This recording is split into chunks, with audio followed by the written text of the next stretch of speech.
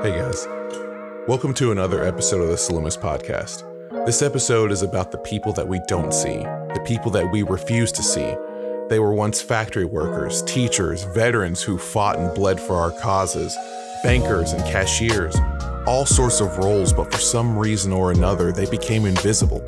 Too unimportant for our time, not valued enough for our energy, and rather than doing something about it, we simply carry on as if they don't exist, or maybe I did, maybe that was just me.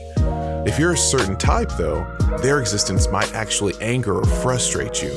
These are the poor, the homeless, the broken, and the sick. They're the ones standing on the street corners carrying signs asking for help, and while some may think that the hard part is going out there and doing what they do, there's another part, especially the part where I fall, where I think it's now harder to live as if they aren't there anymore. Especially when I knew the person on the corner and had real experiences, real memories with them. So if you haven't figured it out by now, this episode is on poverty and its effect on our minds and society. Chris and I try to unpack my experience and why it was so heavy on me. And then we try to understand poverty and homelessness from our different perspectives. This one's lengthy, but I think it's important enough to listen to. So without further ado, I present to you episode 864, Ghosts.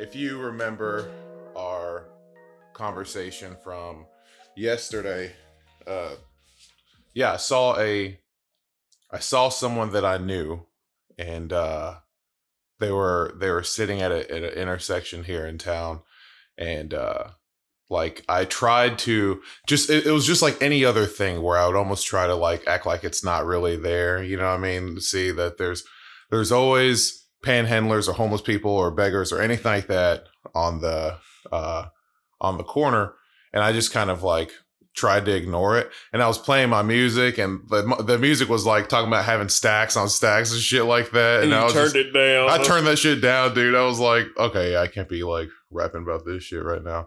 And then I see from a distance, I was the light turns red, and I see from a distance, I was like, do I know that person? And then I just kind of keep it chill and look off, and I swear to God, bro, something told me, motherfucker, you need to look at this. You know what I'm saying?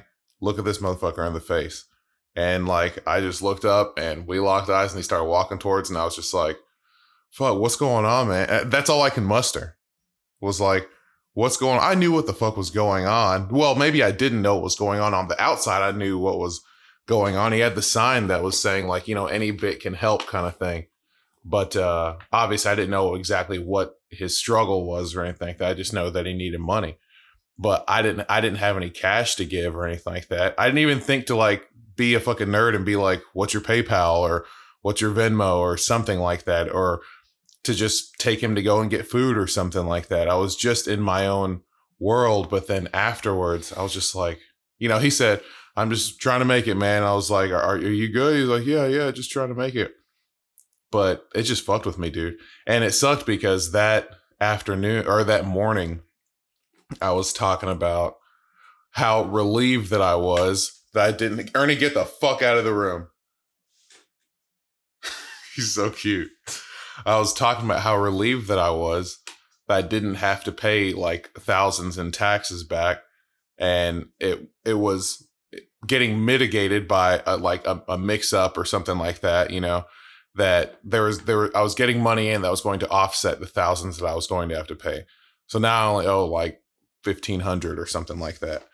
But which would break the average household. It might. Owing $1,500, people would be like, what the fuck are we going to do? Yeah, seriously, it might. And so it just made me think it made me feel a little bit guilty for having the life that I do, and knowing that I grew up just one paycheck away from being right where they were, right where he is now.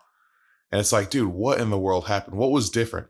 And I go and think about the both of us growing up, And I've known this dude maybe since 5th grade or something like that. 5th or 6th, but like he always lived in a nice area. And I remember his parents had this beautiful red Mercedes. And I was just like, oh man, he's well off. He's doing fine. And then seeing that, it messed with me, dude. And I just felt guilty the entire day. And I was just like, I got to do something. I don't know what it is, but some shit has to change. My whole view of the world. And I largely think that I do somewhat decent to try and take care of people, but I don't know. It was just different when it's seeing someone, and maybe that's why I thought that I do somewhat decent when it comes to like taking care of people or something, was because I largely don't know them. Do you know what I mean? But when I saw his face and I knew that this was the dude that was a fly track athlete, and this was the dude that had the beautiful girlfriend and had all these things, and everyone loved the guy, and seeing him on the street asking for money and being homeless or whatever it is, man, that puts stuff into perspective for you. And it really did shake me for real, dude. That's why I called you at like 11 o'clock at night. Just like, what the fuck, dude? Well, and the thing is that your experience is probably the more like everyman type experience in this scenario. Mm-hmm. Whereas I deal with that shit on a regular basis. Yeah. You see people or? Yeah. I've had to provide services, and it's a tricky, line to toe, because, you don't want there to be a conflict of interest. But once, people that I went to school with that I provide services for, oftentimes we're so deep down the rabbit hole, and I'm so far removed from them as far as my peer group is concerned at this point in life, that none of it constitutes a conflict of interest. It's not like I'm showing them favoritism over any other client that I have. I've said it before on the podcast, like I don't even have to like a client to empathize with them or provide them adequate services and fair services. I never, ever will show favoritism regarding application of services towards somebody that I like over somebody that I don't like, because oftentimes the people that I don't like, there's a legitimate reason why they behave the way they do. Yeah. And I'd be lying if I said that it wasn't abrasive and I don't like it. Like, some of our folks that have a borderline personality disorder diagnosis manifest personality based symptoms that just absolutely grate on you.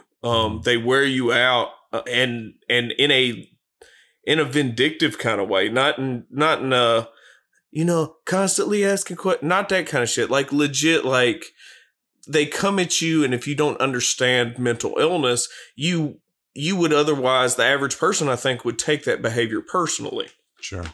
So yeah, I mean, through my time as a public servant, there have been times where I've had to recuse myself, like when I worked for Child Protective Services, from an investigation because I knew who it was, but I was still privy to the allegations. I was still privy to the outcome of the investigation, but I was removed from it. But since I've been running this housing program for the past 4 years, I've encountered at least 3 people that I went to school with or knew growing up who have experienced housing insecurity. And I will say, statistically, there is a strong positive correlation between housing insecurity, homelessness. We'll say homelessness because housing insecurity is a much more ambiguous term. But the thing with homelessness, though, is that I was just looking up. It seems, unless this is true, unless this is untrue, from 2018, and when you grab the entire U.S. population, less than 1% is truly homeless. It depends on your definition of homeless. That's the thing that we want. It's a sliding scale. Yeah. And doesn't it vary by night? Bruh, listen, we do a thing called K-Count, which is basically a census of the homeless population in Warren County. And it's my agency, along with other agencies that are service providers for people who are housing insecure or homeless. And they generally will pick the shittiest, coldest part of the year to conduct K-Count. This census. I don't know if you can deduce from that, the data that you're gathering is, in my opinion, incomplete data because a lot of people are savvy enough to have found some couch to surf on or some modicum of shelter. We're going out when it's 12 degrees outside. If you went out this time of year to do K-Count, you're going to end up with higher numbers. So that shit's padded. I will say the idea it's easier to sleep outside whenever it doesn't feel, whenever it's not cold. Yeah, and that's when we do even just sleeping outside, but like panhandling or going out and existing and walking around and doing shit. It's survival mode during K-Count season. And I don't want to be conspiratorial, but it feels like they do that deliberately such that the United States numbers regarding homelessness don't look so abysmal. That makes sense. So I honestly, I can't really speculate on how much more it is, but I would say that by a very rigid definition of homelessness, like sleeping on the street or under an overpass or something like that, yeah, we could probably assign 1%, but 1% is a lot of fucking people. That's still out of the U.S. population, which is what, 300? Yeah, I think it's, if you do 1% of 300 million, is it 318 million or something like that? Yeah, I'm thinking it's around there. Was it like 500,000, 520,000, something? I don't know. Well, 1%. I have to do the math. I'm stupid. Well, it would be. If we were saying points, it would be. You would just move the decimal point over 2 places. I guess I was doing like the when it was, because it was saying 0.17% is homeless, and that would be maybe 500,000. But if you're gonna do 1%, yeah, it's a fuckload of people. Yeah. It's a lot of fucking individuals, and it's generally concentrated in specific areas. Also, it's not as widespread and distributed, and how it's calculated is different. Like, 3 million people. Well, homelessness, by my definition, encompasses several things, but the objective definition of it is, occupying a place not fit for habitation. And I think that definition that they're running with is probably a little bit more like the typical what you see in movies type, like warming your hands over a burning trash can, like that kind of shit. Whereas in reality, there are a whole lot of people, like if you look at West Virginia and Eastern Kentucky, people that don't have running water or electricity and have to like walk across the boards in their home lest they fall through to the dirt below. That's a whole other type of housing insecurity, and you're right, man. It becomes a broader issue once you really go down the rabbit hole and discuss homelessness. Homelessness really does a disservice to the phenomena in and of itself because it's very rigid. It's like saying global warming versus climate change. There's a reason why they shifted it from global warming to climate change. It's not because it isn't global warming. It is, in fact, global warming, but it gives too much leeway for the lay individual to pass their own kind of subjective, off-the-cuff interpretation of what that actually entails is. Yeah. So we say housing insecure. We'll say housing insecure is a much broader term. And real quick, you made a really good point about the fact that we need to be a lot better about understanding what homelessness is, because, I was passing through Atlanta when I went to take a vacation to Tybee Island. I remember jumping on coming off of the interstate, and like on that ramp, it looked like a small little village. And it's like, I would still consider them homeless, even though they have roofs set up and I'm sure they have a spot where they go and live and all that kind of stuff. I still consider that homeless. Right. Like, well, okay. And then, so they have shelter. Yeah. But I don't know. And then the term cultural relativism is a big part of this as well. And like I said, like using Appalachia as an example, oftentimes use that as a frame of reference because that's my people and that's what I know and that's what I've studied and shit. But if you were to look at the favelas in Brazil and Rio, if you looked at those and juxtaposed that over a Eurocentric American value system, that is what the average person would consider. I don't even necessarily know as we would consider it homelessness. Maybe not. Again, the average individual doesn't fucking think about it as the thing.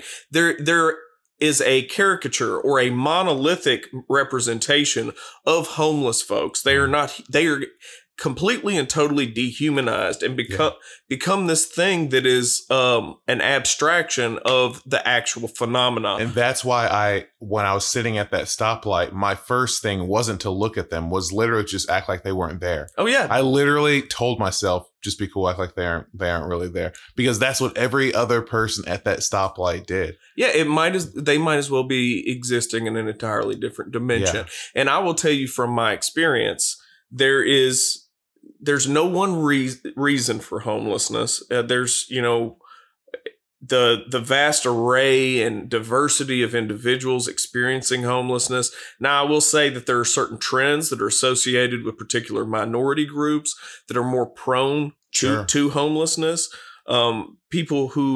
Individuals who are transgender there's a high population. are really, really much more at risk for homelessness than other individuals are. Also, there is unfortunately a strong positive correlation between some sort of mental health issue or SMI, severe mental illness diagnosis, and experiencing homelessness. It's not even hard to ascertain the chicken or egg thing. Really, a lot of times it's folks who the system has failed on the top end as children, especially once you start to reach your late teens, early 20s, is really when mental health issues start to take hold, because the brain, neuroplasticity is starting to it's waning. Yes, it's waning, and you're getting more concrete in your thinking. Then also accountability is kicking in more so, not only from society in general, because you become a man as soon as you turn 18. Like if an 18-year-old gets blown away on the fucking news, it's a man was shot in blah blah blah. If a 16-year-old who is only 13 months younger than said 18-year-old is blown away, it's a boy. Yeah, it's a boy. And there's 13 months separating these two individuals. And you can't tell me developmentally that it makes that much of a fucking difference. So what you see a lot of times, and again, it's a vast fucking spectrum. You see the geriatric population is much more likely to experience homelessness as well, because a lot of people have worked hard their entire lives. And then maybe through no fault of their own, they had no retirement because they worked independently as some sort of contractor or whatever. They fell ill, medical bills whooped their ass, left them destitute. I've seen the signs for people having crazy medical bills. Oh, dude. Stuff. Well, I mean, and sometimes you see the stories about, or you may not see the stories. I'm sure it's represented somewhere. I'm so immersed in it that I can't see the forest for the trees myself on my end because it's my everyday. But a spouse can pass away after a long-term battle with some sort of chronic health issue and completely deplete any and all assets that family unit had. And they may not have anybody to fall back on. And so you have somebody that's in their 50s or 60s that has a walker that is low risk. They're not, this stereotypical drug user. It's always victim blaming. That's the easiest fucking thing. And it's social Darwinism in the United States. Bruh, I'm never going to get behind. We talk about personal accountability, and I believe in personal accountability, but I believe personal accountability scales up with one's physiological attributes, which includes their psychology, as well as what hand they've been dealt to begin with. I think that accountability is endemic to that. Now, I'm not saying that you use it as a crutch never do I allow, I don't sit around feeling sorry for my clients, because feeling sorry and sympathy doesn't put a roof over their head. That can alter the way that you function with them. Right. It's empathy. And that's why that right there is why I'm troubled that it fucked me up seeing that, because I don't want to have there's sympathy there, right? But like, I want my next actions to not be out of sympathy, because that is the shit that gets people in trouble. That's the stuff that's not sustainable. And that, in my opinion, will get you back into that mindset where you're like, well, this is their own fucking problem. They're just going to use it to go and do this. I think that a lot of the people that think that have been burned because they were sympathetic at one point and they let it go build too much. And then they didn't. It's like they didn't realize that the things that they do out of sympathy are only working towards the symptoms of a much bigger issue. Yeah. Like as I was driving home from after seeing that, I said to myself, Bowling Green is too big and too small to not give a shit about every single person out here. Like we're too big and too small. Does that make sense to you? Like we're not like New York City or something like that. We're too big in the sense that we have the resources to do it. We're too small because, dude, everyone fucking knows everyone. Well, that's the thing, is that it's growing, and Bowling Green is trying to be bigger, and they're putting a lot more emphasis on forward trajectory instead of cleaning up their messes. It's let's set up something pretty. Let's beautify the Riverwalk Park. Well, you know what? I get it. I understand the sentiment of beautifying the Riverwalk Park, but a big part of that, and there was a media fucking hit job that I was privy to, and everybody, I hope you're listening. If you were a part of this or you were privy to it, I hope you shit and fucking fall back in it, because we had folks that were living down there around, the bridge, the infamous bridge, that had entire little tent communities set up, right? Well, they would get shook down occasionally by law enforcement. And what happened was, we effectively had law enforcement, or not we, but the city of Bowling Green had law enforcement go down there, run everybody off, shake out everybody's little setups, and leave shit strewn about everywhere. And don't get me wrong, there is stuff strewn about over there anyway. There just is. You don't really give a shit about recycling and like where you put your refuse when you're struggling to survive.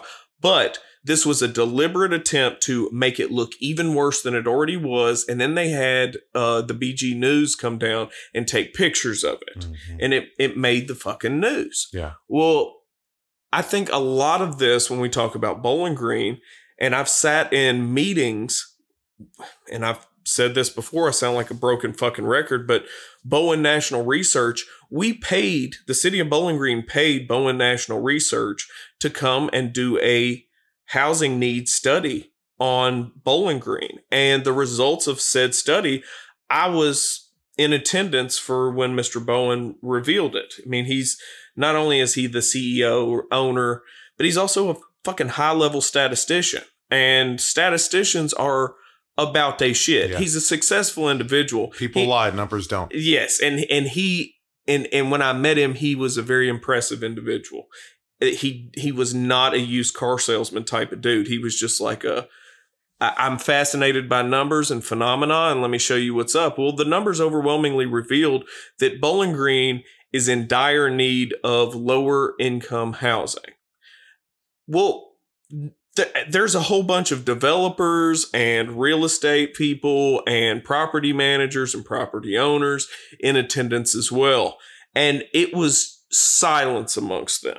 And, me and my constituency are raising seven kinds of hell about this stuff. And we even had, people from the city council that were there. Individuals and local politicians were in attendance, but nobody really raised a fuss except for those of us who are boots on the ground, that are charged with helping remedy this issue. So I can't really I can't really get behind the notion of let's beautify Bowling Green. Let's build this. Let's create this. When you haven't done the work to secure the most vulnerable amongst us. And therein lies everything has a cost, man. It does. And if you don't take care of it on the bottom end, it's going to manifest itself on the top end somewhere else. And it's going to be even more troubling as far as dehumanizing individuals. So you have Bowling Green that's just a big part of Bowling Green that's like, let's just keep it rolling. Let's develop. Let's build more expensive. The price of rent has increased over the past 4 years, probably 30%, I'd say on average. A lot of places. Oh, yeah.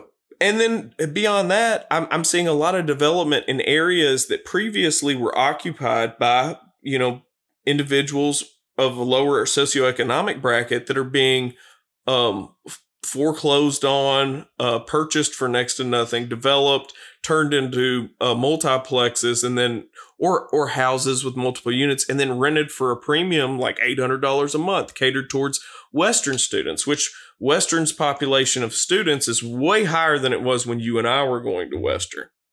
I'm saying all this wordy shit, but the reality of homelessness, I can't, as boots on the ground and as a not overly emotional human being, I can't be. I mean, I would go down in fucking flames if I didn't sit there and like I told you, I don't even like some of the motherfuckers I provide services for, but it's the right thing to do.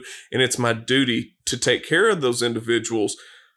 The blame the person is the same thing as, I don't believe addiction is an illness. I don't believe it's a mental health issue. I don't really. You can suck a dick, bitch. Like it fundamentally fucking is. It might be in some cases a symptom of something else. Yeah. That's more abstract. Substance use abuse isn't as simple as I tried heroin, I got addicted to heroin. It's what in that individual's life, what culminated to lead that individual to try heroin. Because I have been buck wild in my life, but I have never had the desire to try heroin, and I am a wild boy. Like if I wanted to do some shit, I was going to fucking do it. But I was like, nah. And again, I haven't really associated with too many individuals that were smacked out or anything, but things don't occur in a vacuum, right? So they want to portray these individuals and their fall from grace as being entirely on them, especially since they're adults. Once the time you hit 18 years old, you become a man. And I will say that you're more likely to experience homelessness as a male than as a female. Not to say that women that are experiencing homelessness don't have it rougher. I firmly believe that. I think that legitimately, if we're going to remedy the issue, you start with the more vulnerable populations. And, women that are experiencing homelessness are much more at risk for violent crime. Way more at risk. They just are. So that's why I don't see many of them on the streets, honestly, because you are in an extremely vulnerable position. I don't see it much even in the times where I would be in big cities.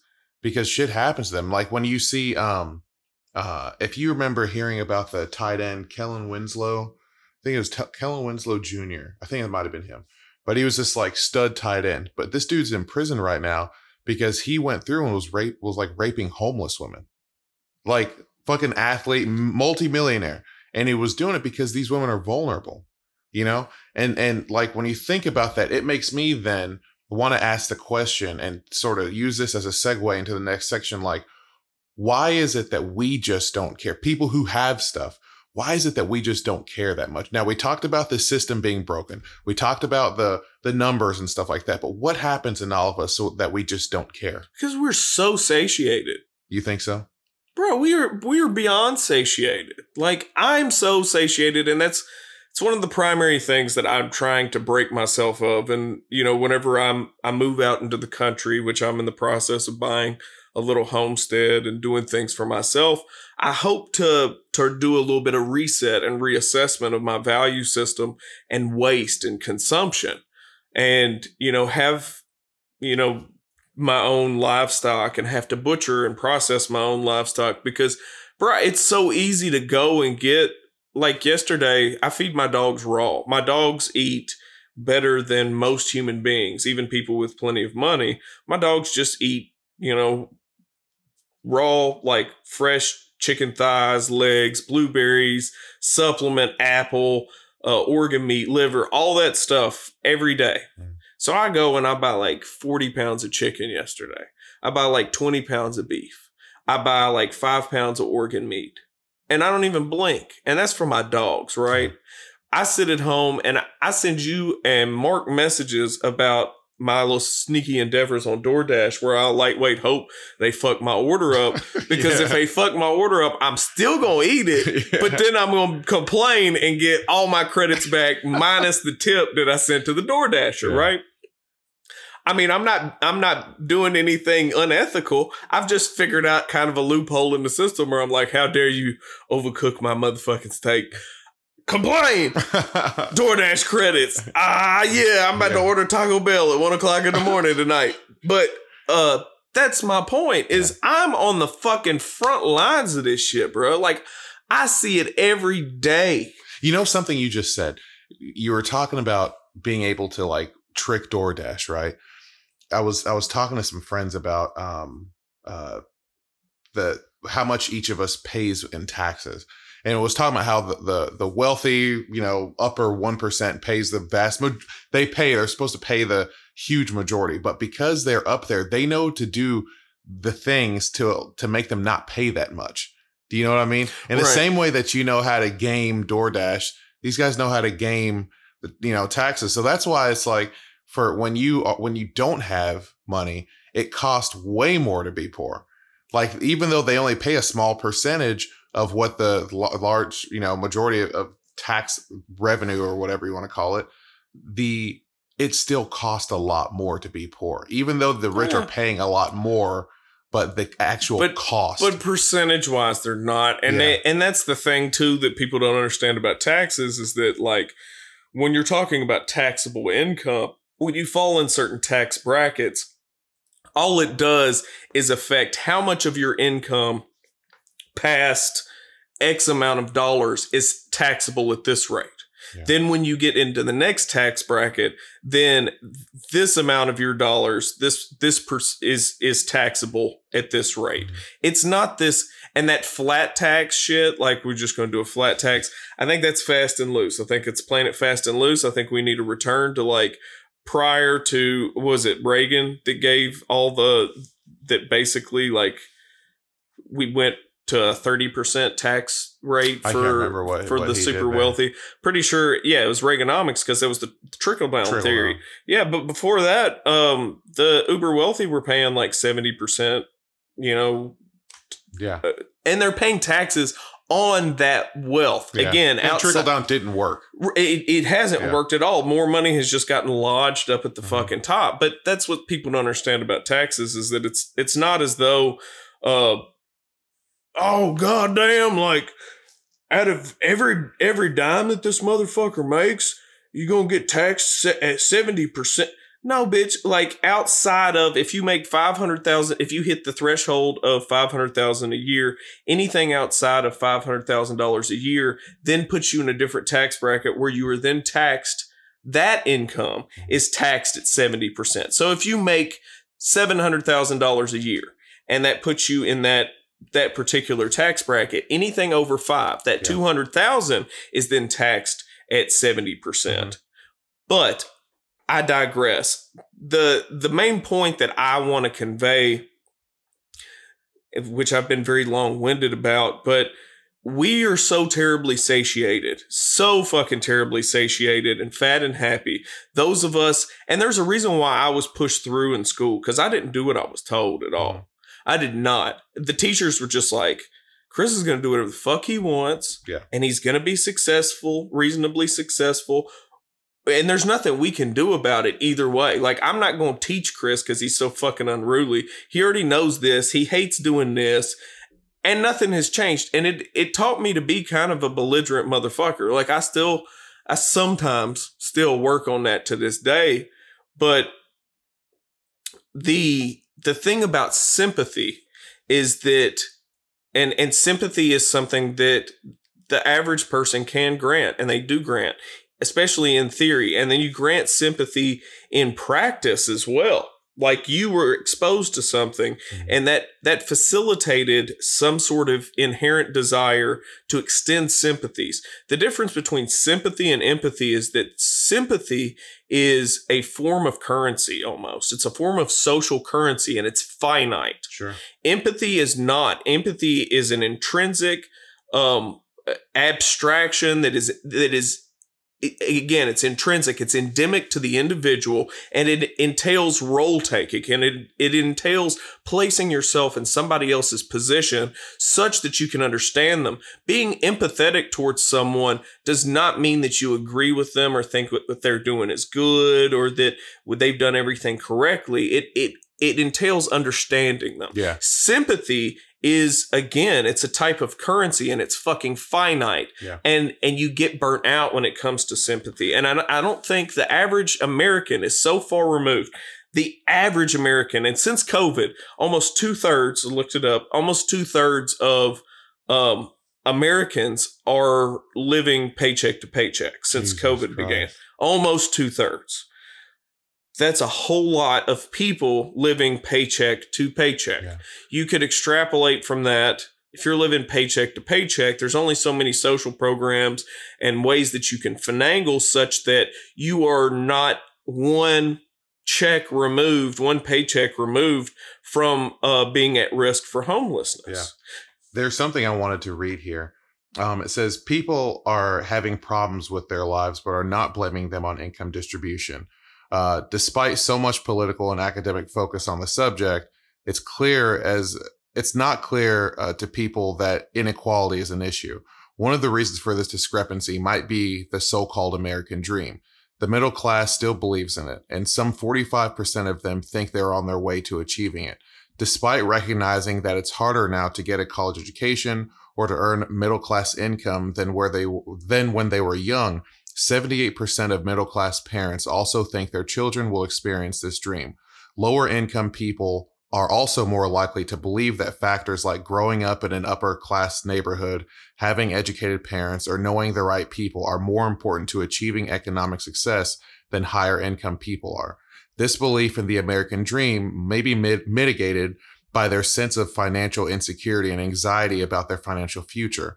But the author says that the majority of Americans still aren't as concerned about inequality as the political situation may suggest. Yeah, because the American dream has a lot of stuff that has to do with America and presenting America in this positive light is actually an indictment of the fact that America is the Wild West, so to speak. It's a place where social Darwinism is allowed to run amok, unlike anywhere else. And again, accountability is one thing. I fully believe in accountability. It's a big part of what I do on a regular basis. But you can't tell me that some piece of shit motherfucker that drives a $70,000 Chevrolet pickup truck that's brand new, that's ranting on some viral video with his cowboy hat on about America and how great America is, has any fucking frame of reference for how bad things are and systemic poverty and how that shit works. Mm-hmm. Again, there's no frame of reference. You have the absolute desire to understand it. You have a desire, that individual doesn't. And I would say an enormous amount of people do not have a desire to understand it. They have much more of a desire to believe in the American dream and also believe that what they've achieved is 100% as a result of their own merit, that we live in a meritocracy, the Horatio Alger myth. It's also the Joel Osteen era of Christianity, where opulence and achievement is God's blessings. When in the Bible, it fucking says it's easier for a camel to pass through the eye of a needle than it is for a rich man to make it to heaven, to pass into heaven. And again, I'm pretty much anti-theist, but at the same time, like a lot of these people that will say that America's a Christian nation, or I'm a Christian, or whatever, it's a socio-political kind of affiliation. It's people look at Judaism sideways, but in reality, Christianity is the same thing. It's just much more widespread and mainstream. Mm-hmm. To say that you're Christian gets you into a certain club. Oh, yeah. To be Christian, air quotes, gets you into a certain club. And the Joel Osteen era of Christianity, megachurches, the popularization of religion as a commodity to be bought and sold to individuals, tax-free money so people can fly around on jets and be closer to God so they can spread the gospel and all this shit. It's all just an indictment of how fucking far our system has run amok and just given people the middle finger who have that don't have a fighting chance, man. Like a kid could be born absolutely exceptional. Genetic predisposition towards being the next big name in astrophysics, and work as hard as he wants to, she wants to. But if you are born into poverty, you go to sleep hungry, your parents did the same thing. It's a multi-generational thing. They barely scrape by. They might draw a check. I mean, again, I'm not trying to stigmatize anybody in particular, but this is the reality. But you've got kids that, they go to sleep hungry. They're stressed out. Their parents are stressed out. Being stressed out leads to maladaptive behaviors, coping mechanisms. Again, things like substance use, abuse, child abuse, spouse abuse, whatever it may be. A lot of these things correlate together. Obesity. And obesity correlates with a lot of mental health things like depression, anxiety. Also poverty, just because when the food is bad, that's all you're going to eat. Oh, it's yeah. not sustaining. It is. That's what it was for us. And it keeps you feeling bad. It hamstrings you too. Yeah. You're not as likely to want to go out there and get it when all you do is eat trash all the fucking time. Let me tell you something. I was thinking about this a little bit yesterday, and honestly today, I think that in my opinion, I don't believe that we believed in the American dream. At least I didn't understand it when I was young, right? I think that my saving grace that got me to where I am now, even though I grew up extremely poor and on welfare and everything, was that I didn't know about it. I didn't know that I was poor. Like, I didn't know, I had nothing to compare to. Do you see what I'm saying? Yeah. So we just learned to work with what we had. And I feel like that developed a lot of skills right there. I think that when we start comparing ourselves to other people, that can cause depression. That can cause just not look like what, how anything happens when you start comparing yourself to other people. You can be like, oh, they're better than me, or I'm not as good, or something like that. That can lead to depression. That can lead to just bad thoughts. That can lead to low productivity, all that kind of stuff. I did not know that we didn't have everything. I just thought that, at certain points of the year, there are huge boxes that would be at the laundromat, the community laundromat, and they would have toys in them. I didn't know that it was a donation thing. I just knew that every single year people would be bringing toys and dropping them off and stuff like that. That was like an awesome time. I didn't know that they were broken, used, whatever. But when I wasn't thinking about that stuff, it gave me the mental bandwidth to just be curious and to learn about other stuff. Well, but I have to draw a distinction between the poverty that's experienced by, immigrants and first generation children of immigrants. That type of poverty is a different creature than is the poverty that's experienced multi-generationally in the United States by poor whites, poor blacks, and indigenous folks. Yeah, let me add this too. And because I was going to say that you don't see many, honestly, like you don't see many like homeless people from other countries. No, because this when we had it was no problem. I can't think of a single one that I've worked with. There was no problem for us to have someone from Nigeria stay with us for years. Yeah, like that's just what you know. And you look at like Mexican families. It's almost the same thing. Houses with a lot of people in there. Asian families, houses with 10 people in them, and all that. And a lot of America will shit on those people for having, 18 people in their house or something, but it's because those people they do that so you don't see them out on the streets. And then later on, there's that kind of solidarity there, and they're handling shit. They're opening businesses, they're doing all these things, sharing resources. Why do you think they demonize immigrants? Why demonize the hell out of Bosnians. Well, you don't see any homeless Bosnians. Man. No, you don't. But if you look at immigrants in general, aside from immigrants from European countries, yeah. Aside from that, because if a family immigrated from England and then decided to put their roots in the United States, they will be assimilated. Yes. They're going to be fucking assimilated. It's not like, and I don't want to paint this with a broad fucking brush, but to be quite honest with you, again, you move here from England. Your parents were both from England. You moved here. You grew up with English parents and in an American society. One, you're not that far fucking removed because your native language and all of that coincides.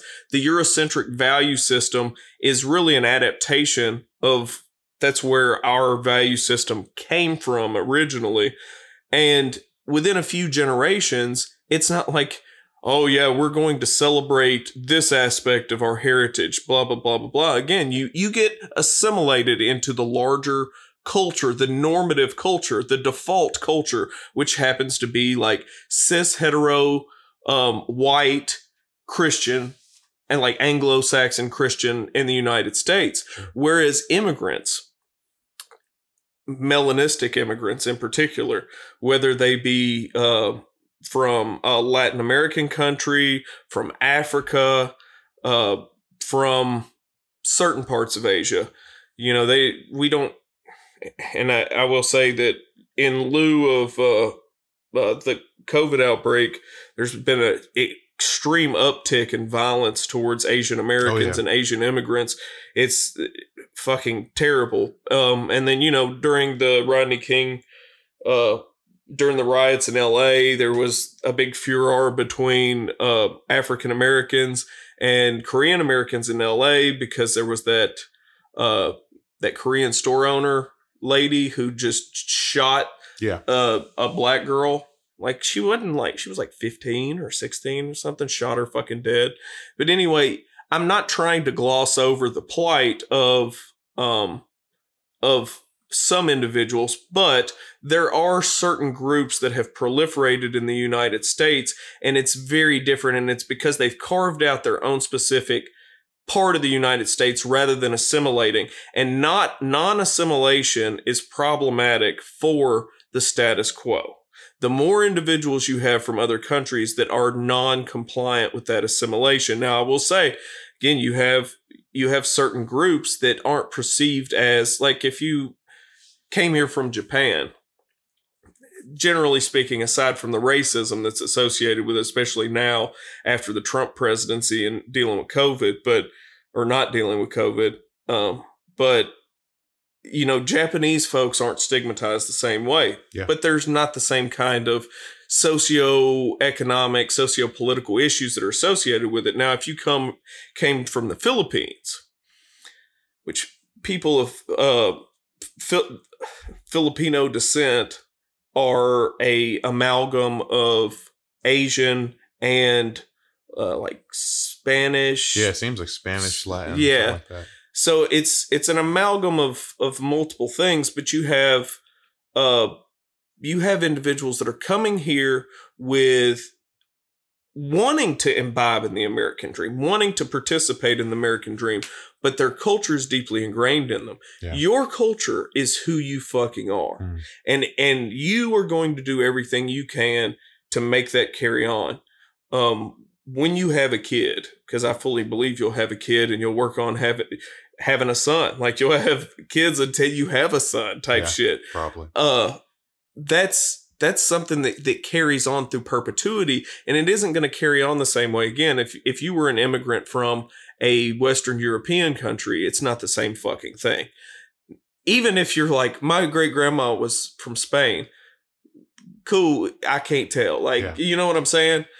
Well, that's one of the reasons why it's so problematic, and you're changing the landscape of the United States. It's like, okay, brown people are winning.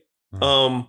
So immigration, in terms of poverty and housing insecurity and things like that, it's a different phenomena than the folks that have been here for generation upon generation that have experienced it. So I'll also say that there are massive homeless populations in other countries, but it's like when they get here, something changes, and it's like, all right, we're here together. You know, we've got to band together. You know what I mean? Right. Like, and I want to read this here. It says, Americans have one of the most independent cultures on earth. A majority of Americans define people in terms of internal attributes such as choices, abilities, values, preferences, decisions, and traits. This is very different from interdependent cultures such as Eastern Asian, African, where people are they're seen mainly in terms of their environment, context, and relationships with others. A direct consequence of independent mindsets and cognitive models is that one may ignore all the historical and environmental conditions, such as slavery, segregation, discrimination against women, that contribute to certain outcomes. When we ignore the historical context, it's easier to instead attribute attribute an unfavorable outcome, such as poverty, to the person. Absolutely. Yeah. And again, I'll say that when you have a value system and you come from a country that isn't steeped in surplus and satiation and excess, which our culture very much is. Again, yes. I make a lot of money for me. Like I make a lot of fucking money for me as a single man. I make way more than I fucking need to. I mean, I just burned through it. I mean, you are the same way. Like but again, you have a different cultural value system than I do. I come from fucking hill people. Like, and I know my pedigree going back generations, just like you know your fucking pedigree going back generations. And that's a valuable thing that gets lost in the sauce for so many different groups, you know? But that's a leg up that we have. We have that identity that carries on. And I will say, my people didn't come from opulence. They didn't. They came from, you know, the hills of Appalachia and being, you know, free men and women of color and kind of having to exist on the fringes of society. But our culture is predicated on not needing anyone. Our culture is predicated on, and even within my family, it's magnified even more. It's like, of course you're a bad motherfucker. Like, I expect you to do bad motherfucker shit. Like, you get no credit. Like, you know how your mom is like, I just love my little baby so much. My mama is like, of course you're dope.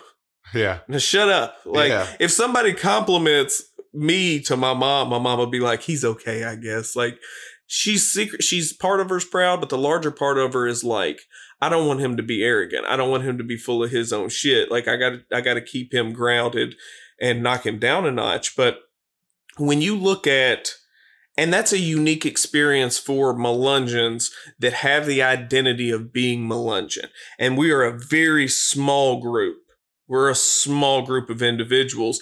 And in modernity, and we've slid under the fucking radar saying that we was part Italian, saying that we were part American Indian, and American Indians have largely been assimilated, and if not assimilated, they've been subjugated. And that's the difference, is that there's ongoing bids to subjugate poor whites, poor blacks, and poor indigenous populations. Make them blame each other in the United States, yes. Yeah. And regardless, there's no way to put a consistent, formulaic type of subjugation in place when it comes to groups that are immigrants. The proliferation, the They have their own cultural system that's set up. The language barriers, every single element of that is an impediment regarding subjugating those individuals. And not to say that you don't have cops in East LA that fuck with Hispanic folks at a higher percentage. Hispanic folks that have been here for generations. I do not want to trounce on that either, but there's kind of a little bit of the same kind of deal with indigenous populations. Once you're here and you're American enough for them to fuck with, then they're going to put a deliberate bid in place to keep you hamstrung. They're going to police your neighborhoods a certain fucking way. They're going to go, if they need to meet a quota, they're going to go to your neighborhood to meet that fucking quota. And if you're born in America, born in the land of the free, what is your fucking excuse for not making it when these people that came from nothing, that crossed over on... I've said that before. You know what I'm saying? I've told someone that I don't understand how they don't understand like finances and money when you grew up with, grandparents who would give you guys stuff. You grew up with all these other things. Why is it that I know more than you? Well, see, I don't like that I said that. You know what I mean? Well, I mean, but part of this is being candid and all about growth and acknowledgement of shit. Like I was thinking on the way over here about like things I'd said earlier on in the infancy of our podcast that I now believe differently about. Mm-hmm. Like I've come to terms with it and been at peace with it. And I'm more angry about other things than I previously was. But this definitely, let me ask you a question. How much or like what percentage of Chris believes that poverty and homelessness and all that stuff is a choice? Okay, let me break it up into sections. All right. Okay. I will say out of the larger body of individuals that I see experiencing homelessness, the term choice is really difficult because if you've got a 50-year-old man that all he's known is wild boy shit, all he's ever known is wild boy shit, and he's a bad motherfucker. He's king of the jungle as far as it comes to like couch surfing and going and surviving on the streets, but he's got a severe mental illness diagnosis on top of it. And I'm speaking from personal experience with with clients that I've had that just fundamentally, when you get a roof over their head, they wilt. Yeah. They wilt because, and we go back to Maslow's hierarchy of needs a lot. I know you and I do it, but even like people that are more in social work, you have conventional social workers, and then you have people that are more the mental health end of the spectrum, that are more psychologists than they are social worker. Conventional social work and how it's trained through school, it exposes you to sociology and psychology, but the mental health end of it is its own creature. So we look at Maslow's hierarchy of needs, and when those people are constantly ripping and running and residing in those, those lower tiers of Maslow's hierarchy of needs, like securing shelter, safety, food, things like that, and they do that for so long, their body acclimates to that. Yeah. Their mind, their psychology, their identity is molded by that.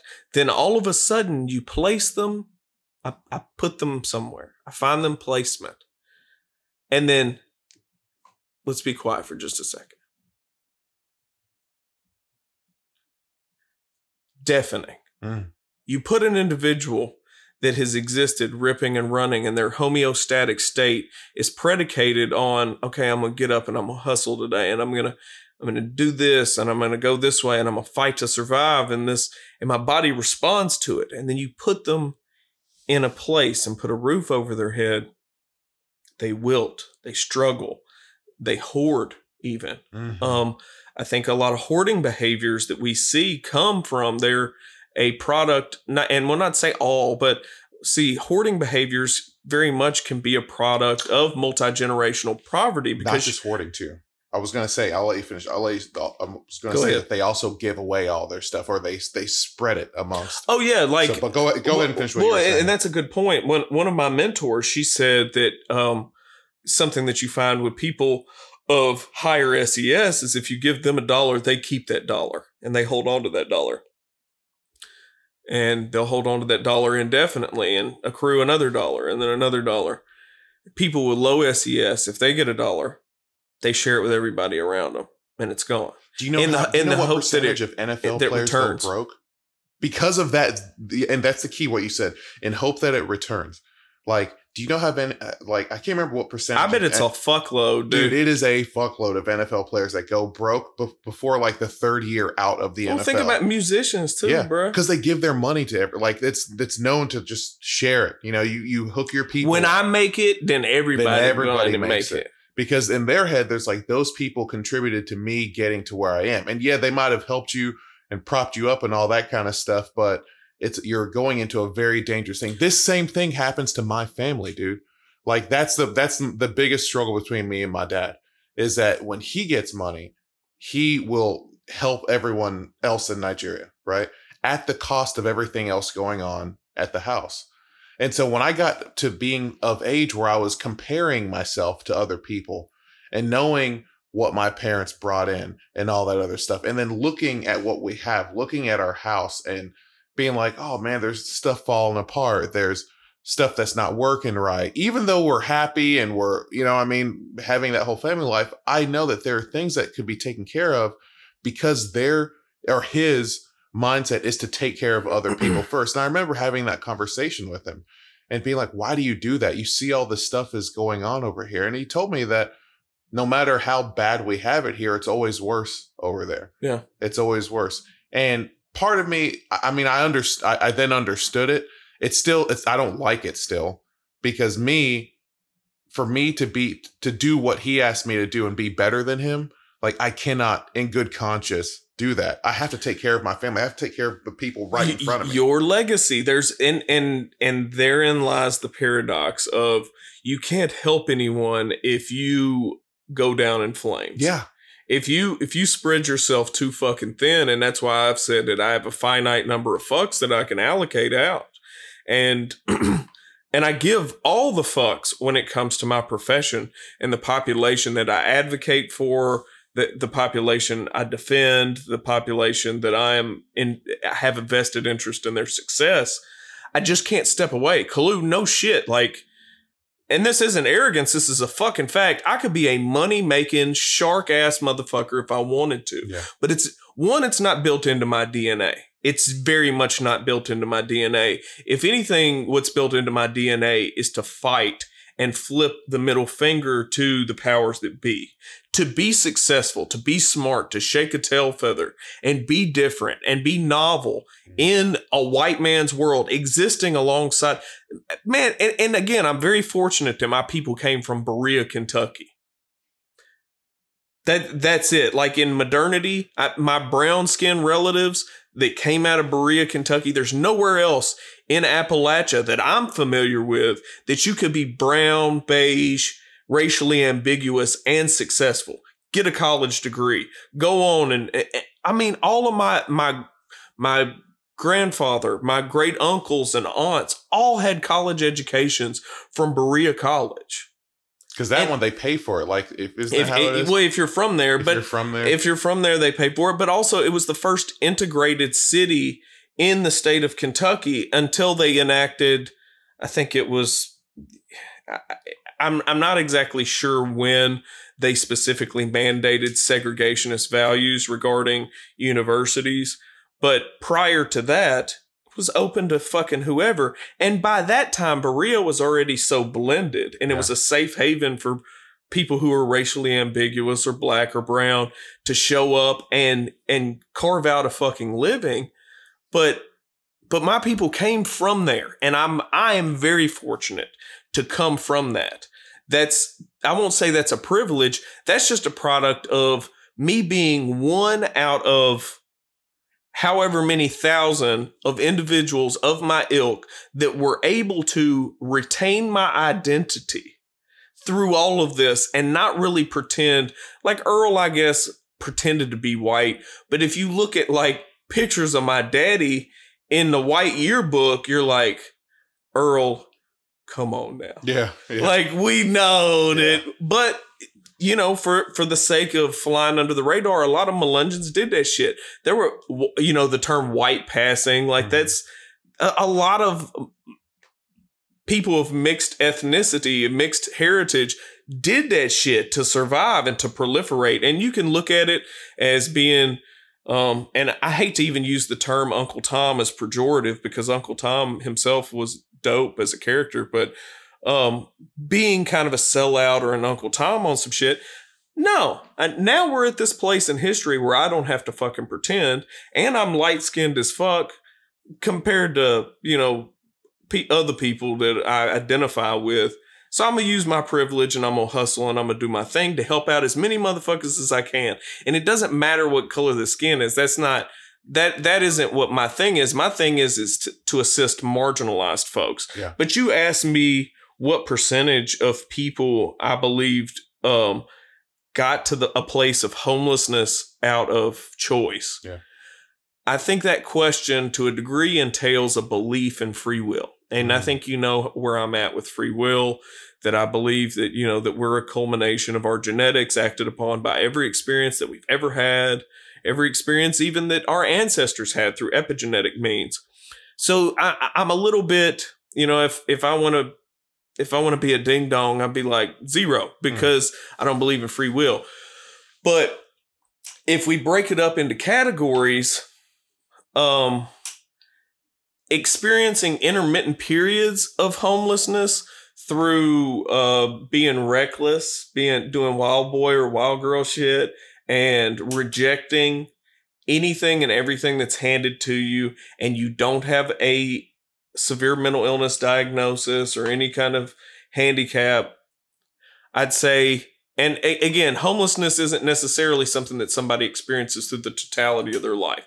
You could be homeless for a year, you know, and we'll throw folks like that into a category. I'd say as much as fucking 20 to 50% if you're looking at that group. Now, if you look at people like I was talking about, that the king of the jungle, the man or woman that lives in a rattled cage, what would be a rattled cage to us. And once I put them in a place of peace, the silence is deafening.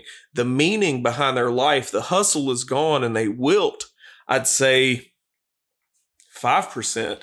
And that's an unfortunate number. And it's, I don't see a lot, and it's to varying degrees. It's a really difficult thing because I see trends because I've dealt with hundreds of individuals at this point, but I also see faces, and I know how unique each individual situation is. But that's part of the issue, is that institutionalization isn't just being in prison for 20 years. Institutionalization isn't just being in a personal care facility for 15 years.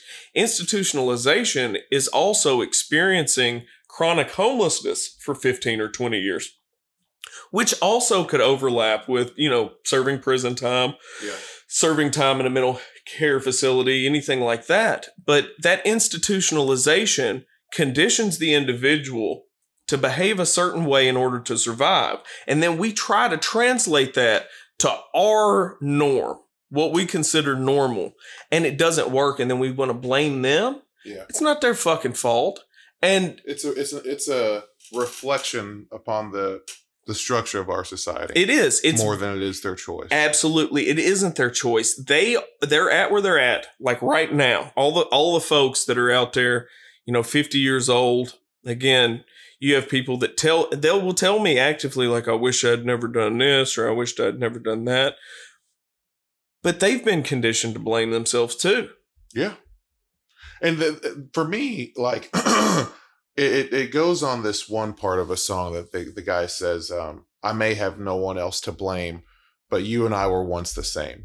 Like, I feel that there is one point at the very beginning of all of us where we are kind of on a somewhat similar playing field, and not playing field, but just like in terms of their humanity, in terms of how I see them as a person.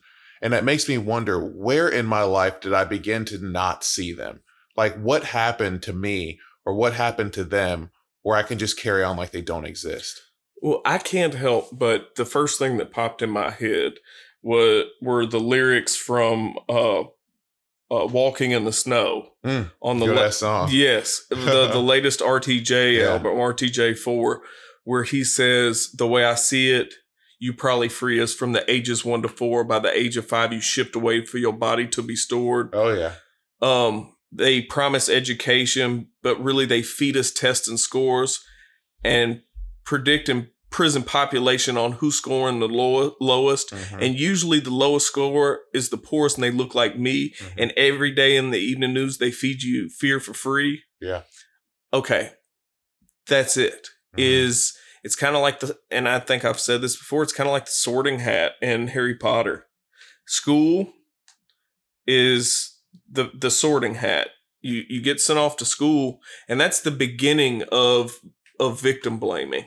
And a lot of, and I saw it, I experienced it. You know, my maladaptive behaviors, my rowdiness, that was mitigated by my exceptional intellect by comparison to my peers in that area. You know, I'm not saying that I'm in a upper echelon, or I historically have been, you know, and I've always been told that my whole life. But when I went to school, I was buck-ass wild. But these teachers had no idea the impact that growing up Jehovah's Witness and being completely socially isolated had on the mind of a active, not only physically active, but like psychologically active individual little kid. Like, not that little kids in general aren't just sponges that are like constantly absorbing shit, but above and beyond that. So I went to school and I'm this rowdy motherfucking kid, and I didn't have teachers, or I'll say I very rarely had teachers that looked at me as an individual and were thinking like, damn, like, why does he act like this? Like, it was very much a punitive thing. I got blamed for it. Whenever I would act out, or I would do this, I'd get in a fight, or I would hold up. Ernie, shut up. All right. I'd get in a fight, or I wouldn't turn in my busy work because I just hated busy work. I like tests. Tests are fun. There's a little competitive element to it, but nothing competitive about doing a crossword puzzle with all the key words that we're supposed to learn that, bitch, I already fucking knew like 2 years before that. No, there was no understanding when it came to that. It was just, Chris is a bad kid. Let's switch Chris around. Like, I was in 6th grade, and it was me and... Get out.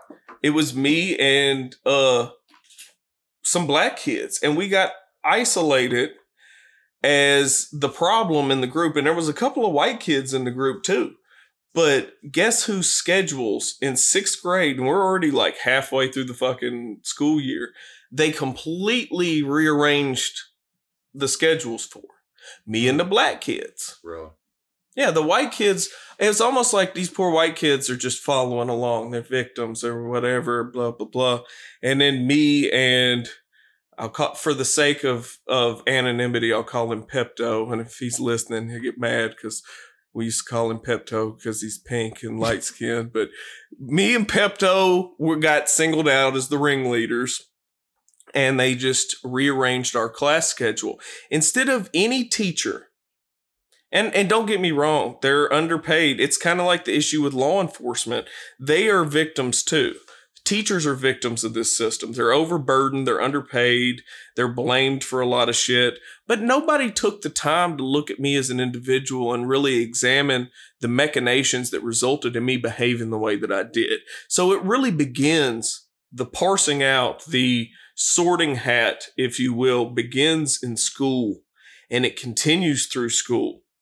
And if by the time that you've graduated, or didn't graduate, actually, they're going to find a way to blame you if you're old enough. Even if you're 16 and you drop out of school or flunk out of school or whatever you want to call it, they're going to blame you. They're like, well, he dropped out when he was 16. See, this is what happens when you drop out when you're 16 years old. But What culminated in this child's life to make him feel like he wanted or needed to drop out of school at 16 years of age? Yeah. And then they parade around these cases of, well, this person didn't go to school and they make millions. Again, it's buying in. It's assimilation. It's buying into the American dream. And if you aren't a good, obedient, golden retriever ass motherfucker in this world, and nothing against golden retrievers, but they're not hardwired the same way as other breeds are. Sure. They're more malleable. They'll adapt to whatever. I mean, they're probably not going to be super duper good at police work as far as running in and snatching a motherfucker and nothing like that. But unless you're a good boy, and there are levels to being a good boy too, we love our law enforcement. We love our steel workers. We love our coal miners. That's fish love. Yeah. It's the love, America and the people who run America, because we're not under any fucking delusion. If you're listening to this podcast and you don't believe that money, corporations, and the people that are attached to these corporations are running this country rather than anything else, then just fucking tune out, bitch, or listen, because this is how the fuck it is. Yeah. Obedience is rewarded in varying degrees in accordance to usefulness. Mm-hmm. And that's why I was pushed through school. I wasn't pushed through school because I did what I was told, to be quite honest with you. They just saw that I was going to be successful and useful in some context. And I'm a rarity. Obedience is rewarded more than anything. Grades are quantified and predicated on the ability to follow directions, which a lot of times those grades and homework and everything require a peaceful environment, an environment with resources to research, having parents that are knowledgeable, that are learned themselves. Imagine going home and you do have enough to eat. You do have cable TV. You do have the lights on, but there ain't a book one in your home. Yeah. And you got a single parent who works all the fucking time and maybe just has a high school education. And think about that versus a kid that goes home and has a limitless number of books and resources at their disposal.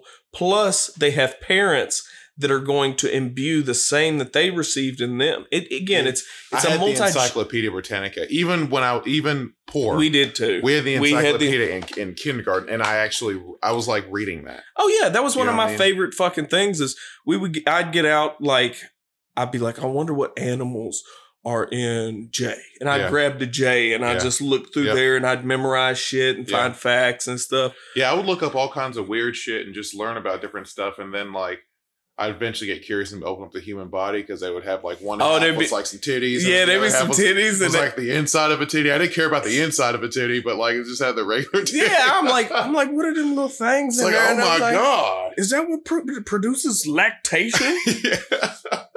But yeah, we grew up with the caveat of having access to, and then I have older siblings that were also, they're substantially older, that are also had the benefit of multi-generational knowledge and an expectation of being exceptional, cultural expectation of being exceptional. You had a cultural expectation of being exceptional. Mm-hmm. There was no it's cool to be stupid around the Kilbourne house. Yeah. There was the point. I have an extremely low tolerance of people who aren't intelligent or people who aren't interested in becoming intelligent. I have an intolerance for people who can't spell shit right. Yeah. And I just said shit right. That's just a product of this area. I mean, but when I'm talking properly, who can't spell properly, I say Louisville purposefully. You know what I mean? It's it's all these things that it's that was super ingrained in me back then. That is something that I value hardcore. But I tell you, honestly, part of that, especially through an exceptional expectation from a first generation immigrant kid, that's part of your fucking Batman toolkit for you to fucking proliferate in this Eurocentric society, especially being as chocolatey as you are. code switching is something that you and I both do. I do it more than you do, and I do it more profoundly than you do. I go from Mr. Prim and Proper to Black as Fuck to redneck in like within an hour of each other. And it serves me really well as a public servant to code switch like that. But also, I contain those volumes. I contain those multiple cultural value systems. And it's like speaking different languages. The adherence to proper English is a Eurocentric, colonial, oppressive fucking concept used to further denigrate populations of people that are marginalized.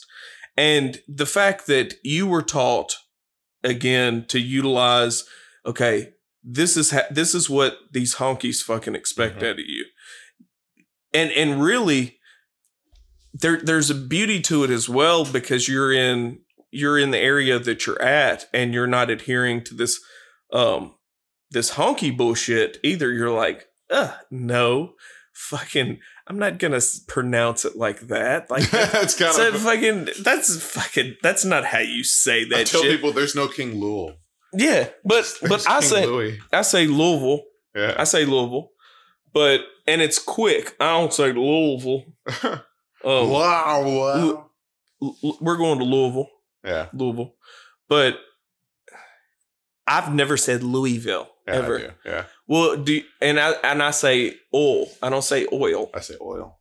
But coming out of my mouth, for some reason, it just don't seem right for me to say caramel. Can you imagine? But if you hanging out with me and I say oil, you'd be like, ugh, why did Kilmore say it like that? It's like, hey, dude, I'm not your manager, bro. Stop. Oil. We're friends. Oil. That's not how Chris talks. I'm not wearing a wire, dude. Like, you're good. Yeah, I'm somewhere between like black redneck and, and academic, like in that area. But yeah, I say oil. Yeah. Spoiled. This shit is spoiled. Yeah. This baby is spoiled rotten. This child is spoiled. She's ruined. She's ruined. Oh, this shit is yarn. Hey, all right. So to wrap this up, where do we go from here? Well, where does someone like me who fits that everyday man narrative that you were talking about earlier, like where does someone go forward once you get hit with that moment and you actually see the poverty or the homelessness or whatever right in your face? My first instinct is that I'm going to try my best to not treat them like ghosts. I'm going to try my best to not carry on like they don't exist. Because at the end of the day, that's my biggest fear, honestly, is to be someone who just not someone notices, but just to be invisible, because there's when you look at the people. And I used to troll people who would buy wild shit when they would get a tax return, right? Like, and I had one of my friends on Facebook was shitting on people for when they got their stimulus money and they went and bought car parts, and he was like, "Oh, you couldn't buy that without a stimmy. Go pay your bills." Instantly, I was sickened. I was like, "Dude, fuck you, man. First of all, you shouldn't be saying that. You shouldn't be saying that. Period. Is it a flex that I shouldn't be getting one? Do you know what I mean? Like, I'm not parading that shit around." But there's people that are, and it makes me think like that is the bid that they get. People who aren't the top super crazy Bezos 1%. We're fighting over scraps, bro. We're fighting over scraps. Yeah, even though you and I make what we make, like you make more than I do. The gap between us has shrunk over the past year or so, 2 years. But you and I live opulently, and we know it, but we have empathy that's associated with it, right? Mm-hmm. Think about all the people that make what we make and think that this is expected. Like this is what it's like to be middle class. Yeah. When to me, to be middle class, in my opinion, is having all your needs met, not having to worry about your bills being paid. That kind of shit, to me, puts you in the middle class type of bracket. Yeah. But the difference between somebody working and making $10 an hour at McDonald's and you is much less than the difference between you and Jeff Bezos. Yeah. It's incalculable. I mean, there's no comparison right?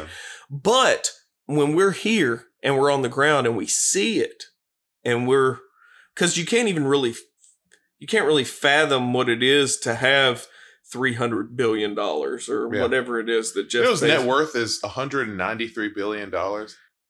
The fact that we have people like that, and dude, I will not hate on his money at all. I will. Fuck him. Huh? He shouldn't exist. Yeah, but I still buy shit from there. Billionaires shouldn't exist. Once you hit 999,999,000, it goes towards everything else. Yeah.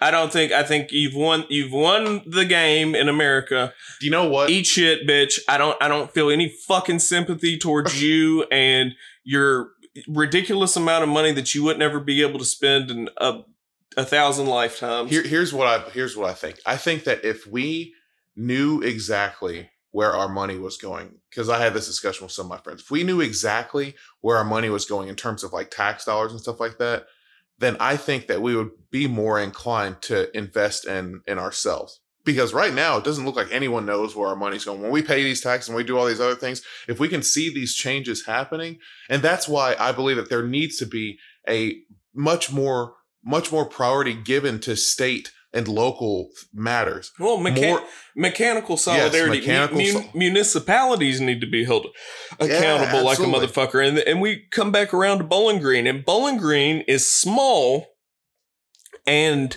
big at the same time. Yeah, that's why I said we're too big and too small to not give a shit about. But that should be a problem to everyone. Well, but we don't. We don't give a fuck. And to be honest with you, I'm concerned that it took that for it to become a problem to me.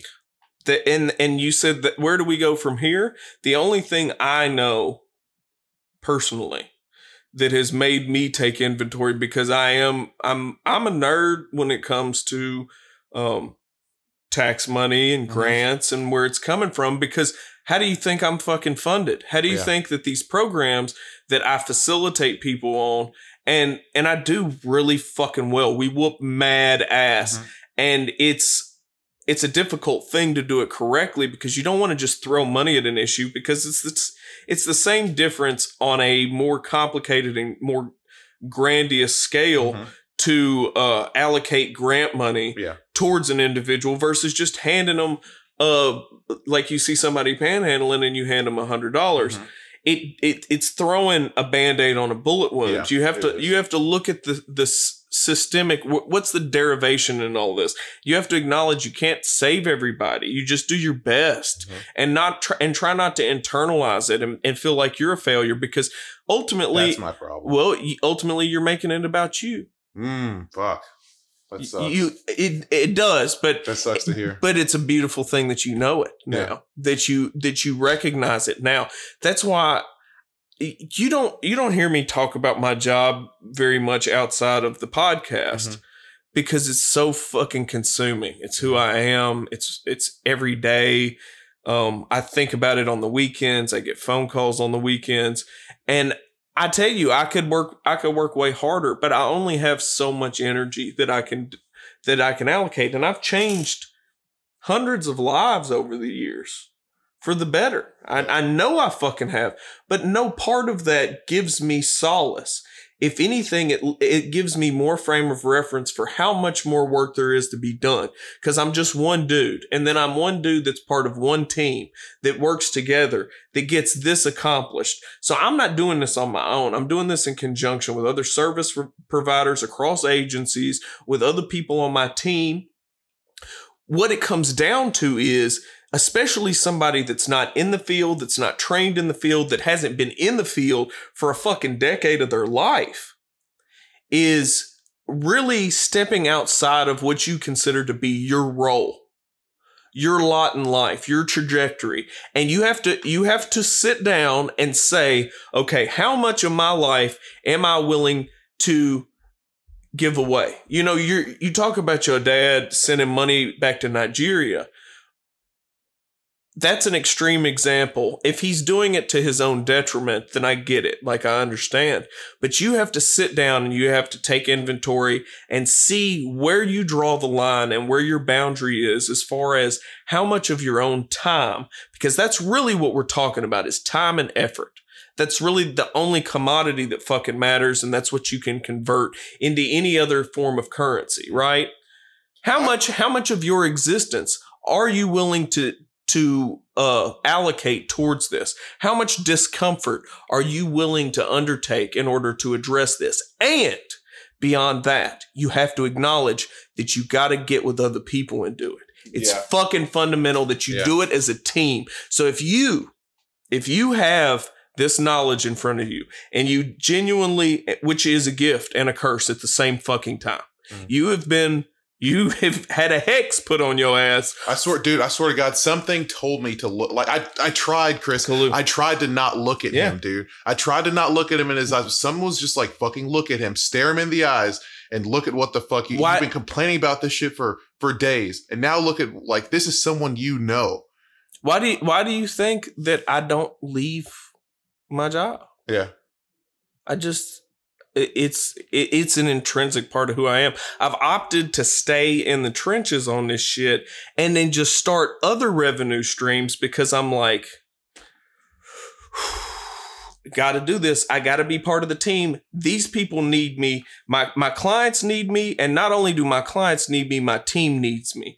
And the fact that these other people are willing to do it gives me life. Yeah. That's what's the important thing. If you do it by yourself, one, you're going to lack frame of reference, experience, ability, all this other shit. But if you do it as a group, if you get with other people that have a desire to make change and enact change and are willing to be coached by somebody like me. Yeah. I mean, real talk, somebody like me or somebody that's more knowledgeable than me, which is kind of a subjective thing because I've been in this field for a while and I know people that are older than me that are not nearly as good at case management and clinical stuff as I am. And there are places where I fall apart. I fucking hate tedium and paperwork and shit like that. But man, boots on the ground, like going out and like really problem solving and stuff. Yeah. I got that. But you have to take inventory, just like anything else in your life that we always talk about as putting things through the grinder. You have to put yourself through the grinder and say, okay, I'm willing to allocate 10% of me, whatever that means, because you are not your income. I've learned it's not money. Yeah, it's not. Dude, it's not. Like, but that's part of it. That's a piece of it. But that still leaves 90% of you. Yeah. To you to allocate to whatever. Now, that 90% is going to be consumed by familial duties, friendship-based stuff, occupational-based stuff. But you're still going to have plenty left over, even if you allocate 10% of who you are towards that shit.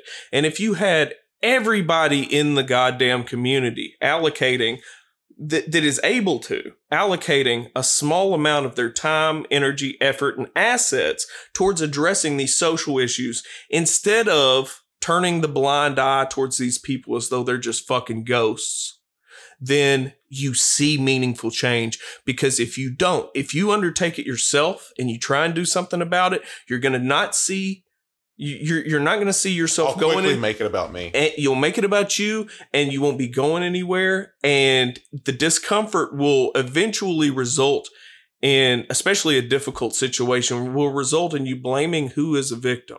Because it's something that I contend with. It's not something I think.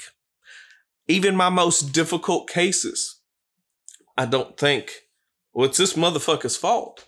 I think, well, we're doing the best we can with what we have.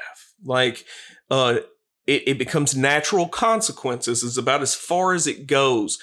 This is a natural consequence of your actions. And it comes down to communication and investment in another person's well-being. That shit cascades. Yeah. But again, you can't go it alone. You don't have the toolkit for it yet. Yeah, I don't. But if you have the desire, and there are plenty more people like you, that if they had that moment of profundity, that epiphany, that holy shit kind of moment that you had, which most people don't. A lot of people probably aren't even capable of it. But if you get with more like-minded people, and don't get me wrong, there's a lot of well-intentioned people or seemingly well-intentioned people that are overly emotional about the shit, and they do a disservice to the entire movement, because I can't call it anything other than a movement. Because there's a vast array of advocates, and not all these advocates, some of them are making it about themselves and not even fucking realizing it. That overly emotional shit, anybody that's overly emotional about a cause that doesn't directly affect them is doing a disservice to that cause and making it about them, in my fucking opinion. Otherwise, why are you fucking twirling and crying about your shit? You're wasting energy. You're wasting energy feeling sorry for yourself. Oh, poor me. I didn't get what I want. This is unfair in my mind. This isn't unfair in practice. So, like I said, it's a shot in the dark. It's hard enough for me to do it when it's my job, much less I can't fathom trying to direct. And I'm currently doing that.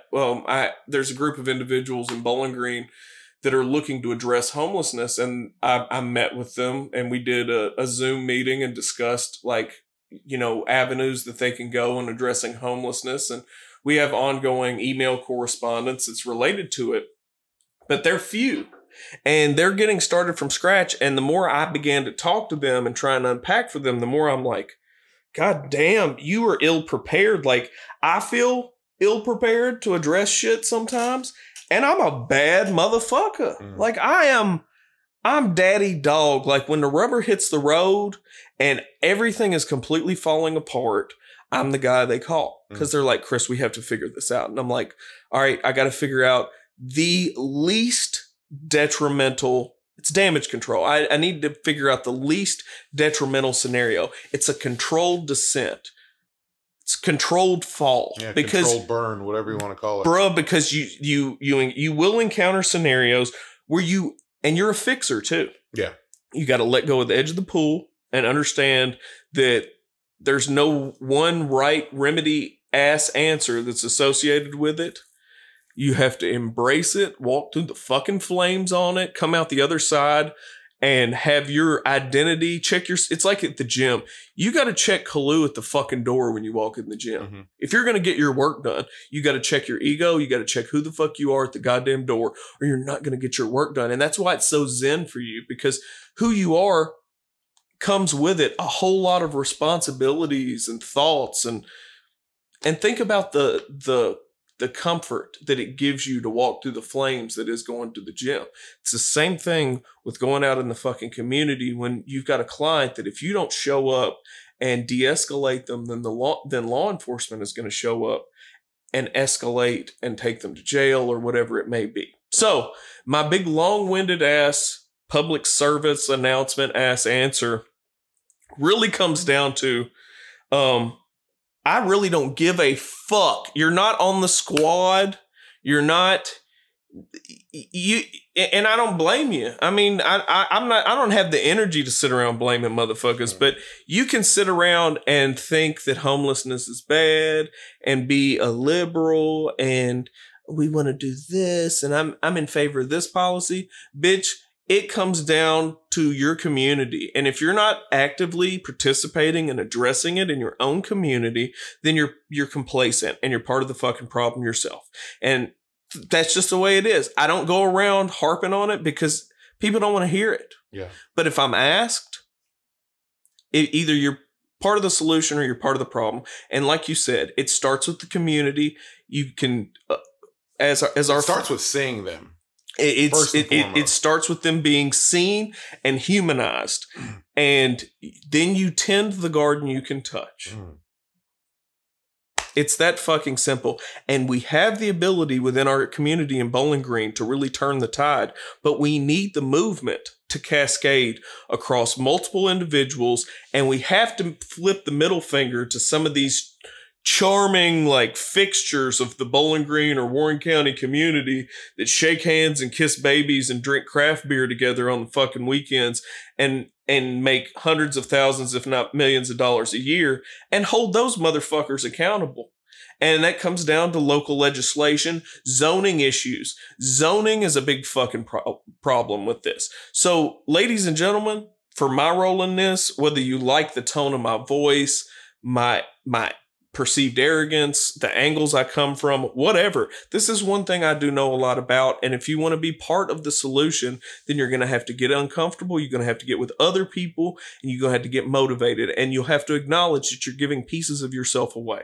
I give an enormous amount of myself away. I give as much as I can. I'll say I give about fucking 50% of who I am as a human being is allocated towards that. And again, it's tied to one of my pay sources, my income streams, but I don't make that fucking much money doing it. Yeah, it's just built into it. Got to do other stuff. Yeah. And that's why I opted. I thought about it and I was like, I just don't. If I'm going to be part of this community, I got to be part of the solution in this community. And why not get paid while I'm doing it? And then I'm like, okay, I've got the flexibility in this job. What's something else I can do? All right, I'm strong, so I'm going to move heavy items for money. So there I go. I bridged that gap there. So, you gotta step out of your fucking role in the organic solidarity sense. Like, well, I'm a physician or I'm an IT professional or whatever. Bitch, first and foremost, you are a member of this community, and what can you do to make this community better? And part of that is getting your fucking hands dirty and getting with other people. Yeah, it's realizing it's way less to do with your wallet and way more to do with just your soul, like who you are as a person. What taking damage. Taking damage. It's going to war, dog. Yeah. It is a warrior mindset when you step out. It's like truth and reconciliation. You know what I'm saying? It's recognizing yourself as just as much the victim as you are the perpetrator. You have been, I'm a fucking perpetrator, bro. I am too. I'm just like, I am too. Yeah. I fucking am too. And that's why I get disgusted with, and I've talked about it before, I get disgusted with compliments like, you do such a good job. I really admire the work you do. I'm like, bitch, I'm barely scratching the fucking surface. Yeah. Like, I could do so much more, but the good thing is, the good news, I've given you all the bad news on how we fix this. And we can. Yeah. It's just a matter of you motherfuckers doing it. But the good news is you got plenty of room. There's plenty of wiggle room, and you can decide how much of yourself you're willing to give away. That's awesome. That's it. You make that decision, but don't be a bitch about it. Don't be some hoe-ass motherfucker that's like, oh yeah, like policy-wise, because it's this silent, complacent, neoliberal bullshit that, if anything, does more of a disservice to the movement than the active vitriol and victim blaming that comes from the right, the overt out on the right. If anything, that draws attention to it in a way that it can be addressed. Whereas this neoliberal inaction that I see from a lot of people is sweep it under the rug type shit. So you can fucking shove it. Yeah. Either put up or shut up. Yeah. Man, that was good stuff, dude. I really appreciate the talk. It's got me thinking even more. I'm going to try and reach out and see what things I can get involved in. Well, I'll include you on that email thread. These people are trying to do some good work in Bowling Green, and you're quite adept at organizing people, and we need all kinds. Yeah. Anything that I can do to help. And for those of you guys out there, if you all are interested in doing any sort of thing to help, please don't hesitate to reach out. I hope that none of you guys get to a point where you see someone that was your friend and you try to not look at them. I hope you don't have to go through anything like that. It just, I mean, if you give a shit about people, it sucks to see that. Yeah. And for me, it would suck to be invisible and to think of how much strength that it takes to be someone who in my opinion was well known, and to be that person, to walk out onto the street holding a sign asking people to give you money, knowing that you're going to see someone that you know, like, and dealing with, in my opinion, if I was in that situation, dealing with like the shame, like, because that we do have a society that measures you upon what you do and all that kind of stuff. And it is very merit based. And to know that these people think that you're nothing before they think anything else, like, that takes a whole lot of strength that I don't think that I would have. And honestly, dude, I would think of killing myself more than I would think of doing the shit that they did. It's that bad for me. Do you know what I mean? Yeah, and it's that bad for me. Well, and I'll say that the majority of folks that I help out are gracious and they want help. And a lot of times they're more candid about their situation, and they blame themselves when it's not really their fault. They're a product. Yeah. They're a product of their environment. And they're a product of, predispositional factors. But I'll say one thing that I thought of, and I've really been pushing at the agency is, we see people that don't have a tooth in their head that are around our age or younger that don't have a tooth in their head, maybe through, we'll say, like methamphetamine use, drug use in general. Some people get them pulled so they can get pain pills or whatever. Think about the difference it would make if you had everything that you have, but you didn't have teeth. Fuck, yeah, man. And you go to the mirror and you... Yeah. Okay. When I worked for Intensive In-Home Family, and I'll leave it here on my end, but when I worked for Intensive In-Home Family Preservation, which was a initiative to keep at-risk children that were at risk of removal from their parents or guardians, whether it be grandparents, mom, dad, whatever, are at risk of removal by DCBS due to any number of reasons. It's a family that it has an active case with DCBS, and their case manager at DCBS has mandated that they have an intensive in-home family preservation services. So a motherfucker like me would walk in and work with them on addressing some of those issues. Well, I had one lady that was really resistant and problematic when it came to cooperating with what I'm trying to do. And I'm not some hubba bubba ass motherfucker like I'm not going in there and patronizing them and saying like, okay, we're going to play this game and share feelings. And if you share a feeling that's good, then you get a green Skittle. And some of those little programs that like little deals they have you do are like that. I would just hip them to what the fuck was going on. You got to do X, Y, and Z to get your kids back. And I would try and build a rapport. Well, it took me a while to build a rapport with this woman, but we figured out some sort of program that was helping out with getting dentures for folks and got her teeth. And once she had teeth, and again, she was like my age, didn't have any teeth, and she was just mad at the world. Once we got her teeth, she became an entirely different person and made enormous strides. So I would say that's just one idea, is if you see somebody out that doesn't have a tooth in their head, instead of you being like, oh, crackhead, meth head, whatever, re-examine your value system. Think about how you would feel about yourself if you had gone down a certain path, whether you believe in drug addiction as an illness or not, and then you want to make a turn in your life, but you look in the mirror and you don't even recognize the face because there's not a tooth in your head. Yeah. Let's work on, and I don't really have a lot of time, but I'll help out where I can. Let's work on getting people dentures that need dentures. Because it makes a world of difference when somebody can look in the mirror and see their smile again. Yeah. Just not even, dentures, just haircut, any sort of thing, just so you can feel normal. And I was making a comment, and I'll be done right after this. I was making a comment about with people, that was me saying that message to Matt. When people go through and they get their stimulus checks and they want, or their tax return, they go and buy a TV, it's because all they want to do is feel normal. All they want to do is feel like they're a part of something. And if that's what makes you feel like you're a part of something, then fuck, who am I to say that, you know what I mean? Who am I to say that you're wrong? Like, my privilege ass shouldn't be making any sort of comment because I do have all those things.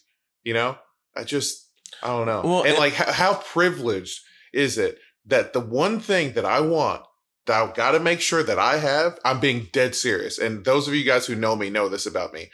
I only will drink Simply Orange or Simply lemonade with like, that's my one thing that I want. Of all the worries, of all the other things that I can have or want or be concerned about.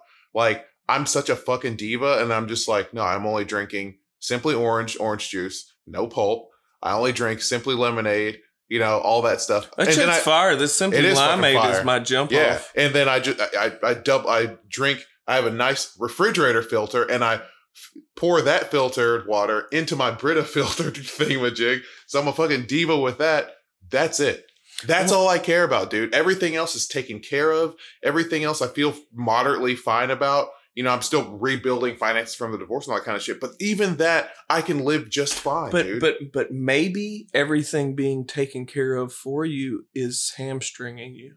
Yeah. As a human being. Could be. When it comes to growth and self-actualization. I'm a house cat, bro. I'm a fucking comfy house cat. Why do you think I do wild boy shit? Why do you think that I'm buying a house in the country where I can't get DoorDash? Yeah. Where I'll be able to do things that my ancestors did, because I feel like we've strayed. It's been too much of a good thing. And I think it acquaints us not only with our own humanity, but the humanity of others to endure hardship and have to do things for ourselves instead of just throwing money at an issue. Guys, I hope this has given you all enough to think about. As always, please reach out if you have any sort of feedback, if you have any questions, comments, or concerns. We're on Facebook. We're on Instagram at the Salumis Podcast. We're on drugs. We're on drugs, motherfucker. No, we're not on drugs. But I take Zyrtec. Oh my God. Yeah. We're not going further with any of this, but I do. Please, guys. Sometimes too. You rebel. Please, guys, figure out something. Like, step outside and look at how much privilege that you guys have. And I hope that you guys understand that the problem of poverty and the problem of homelessness, it's a reflection on all of us. And I get it that some people do put themselves in these situations, but goddamn, there has to have been something that was done to make that person feel like they have to do whatever it is that they did to get there. And I think that we're all a part of that. If we think that America is so united and we're all together in this and all this kind of shit, why is it that we leave those people to the side? And I think it's because it's not comfortable to have to look at them. It's not comfortable to have to address those things. And for a second, for that short second that I was at that red light, I was made to feel insanely uncomfortable. And that's not a good feeling. It's just not a good feeling. And it's because I knew that person. I could finally match a face with, match memories and experiences with that face that was sitting there holding that sign asking for money, and it fucked me up. And so, guys, again, I sound like a broken record, but please take care of yourselves, take care of each other, come up with some shit. Let's talk about it. Go and reach out to any sort of resource that can help the community, and let's make this place better. Let's start with Bowling Green, or start with whatever town you're in, and then we can work our way up. And shut your bitch ass up about getting offended about words and fucking it's not time for that, ladies and gentlemen. It's not. There are people dying, and I get offended by poverty. I get offended by people needlessly losing their lives. Yes, there are certain things that are related to it, but if you're offended by theoretical or abstract elements of it, instead of actually being out here fucking fighting the fight, eat a butthole. Eat a dirty butthole that you don't want to eat, because I ain't got no time for it. If you're offended, fuck you. I don't care. This is not the time for being, and I'm not, this is going back to our talk on cancel culture or whatever. What is it? Consequence culture. Fuck each and every one of you that's on Facebook, virtue signaling, or even with good intentions, sitting on there being like, well, this is a real problem. And then you comfortably work whatever position that you have and go home and have your hobbies, and you feel good because you're on the right side. Bitch, it don't matter. You ain't on my side. I don't consider you a fucking ally. I consider somebody who is very politically diametrically different than I am, that is actually another public servant, more of an ally than I do you motherfuckers. So listen, that's the way it is. I don't care. I do not fucking care. You are not my goddamn ally unless you're out here putting things in action. And if you're actively offended about stuff, that's wasted fucking energy. Actions speak louder, man. All day. Guys, we are out. Peace.